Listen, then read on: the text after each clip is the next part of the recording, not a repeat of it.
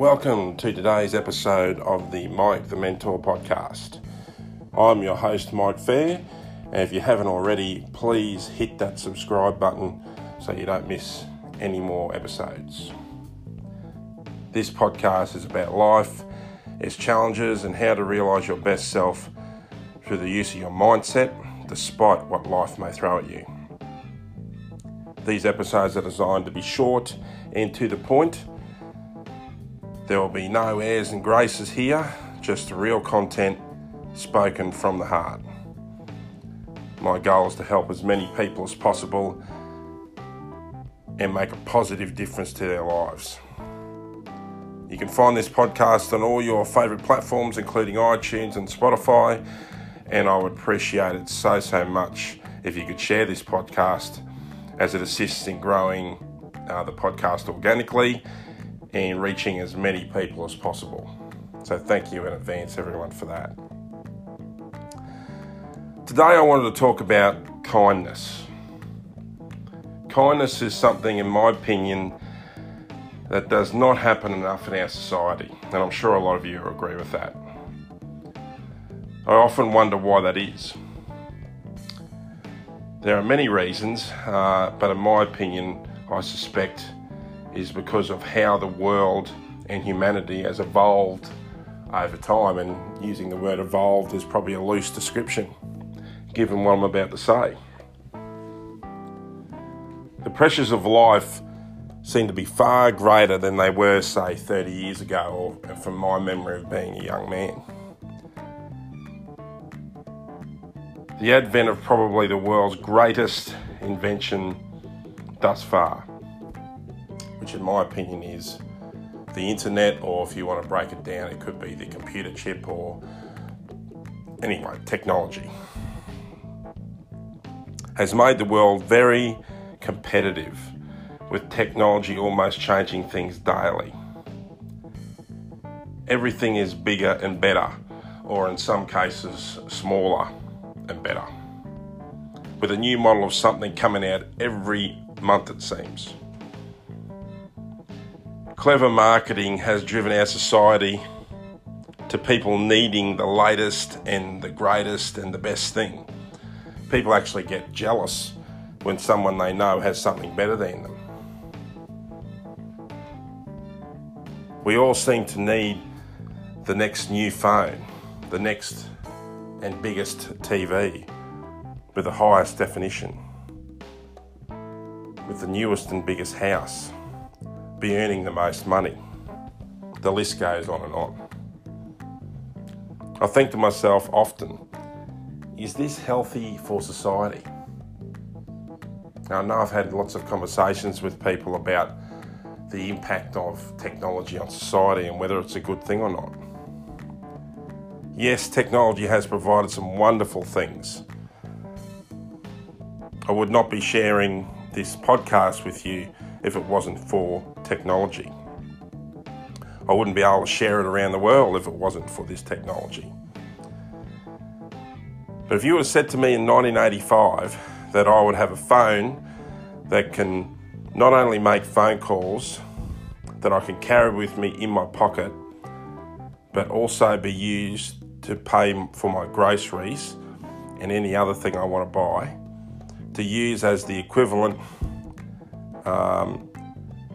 of an entire series of encyclopedias to find out anything I wanted to know, to buy and listen to music on, to use as a street directory, and to use as a calendar for my appointments, I would have called you crazy.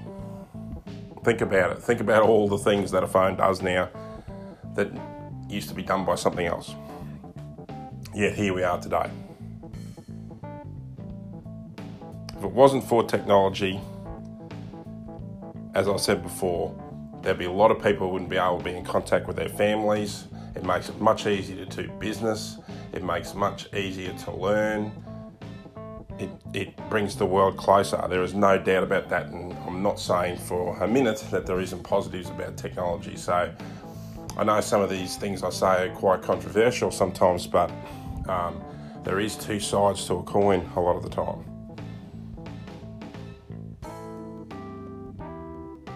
So I don't want to make it all doom and gloom. It's not about that. But I do have some great concerns about it. As with most great things, there are downsides sometimes. For me, this has made the world even more money-focused and created a culture of needing to have the new thing immediately, as I said before, and people focusing on personal assets. You hear a lot of people talking about current generations and things like that and how they want everything now. This technology has driven that thought process and that mindset. I've spoken about this before, but I believe we are brainwashed by society, which is using the technology as a tool for brainwashing us. Ask yourself why. Why would they do that? Why is a new model of phone created? Think about it. It's created to sell to consumers, right? Why does a company want to still sell a phone to you? So they can make a profit for its shareholders. The reason phones now can do everything is so companies that design and sell those phones are profitable and make shareholders rich. Not because the makers of the phone want all of us to have a better life and be able to learn more as humans and be better people. That's my cynical view. We are being turned into a sedentary race of people. How many of you have been sitting at a restaurant, for example, and see a couple having dinner? It's a beautiful romantic setting, candle-lit table, and they're both looking at their phones, not at each other, and not even talking to each other. Heaven forbid they're texting each other. Hopefully they're not doing that. I've been guilty of doing this myself, and I hated that I did that. It's like we've been sucked into this vortex that our phones must be part of us and with us always. We've been brainwashed into this. We've been cleverly manipulated into our phones being everything. This is how we end up in a rat race of life. You may ask, what the hell does this have to do with kindness?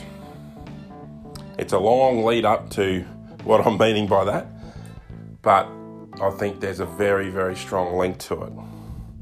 So I'll tell you. Our mindset is not focused on others or focused on being the best version of ourselves. We've been sucked into a life of being online and constantly comparing ourselves with others rather than embracing who we are, developing ourselves and wanting to see the people around us prosper. A lot of that seems to have gone out the door.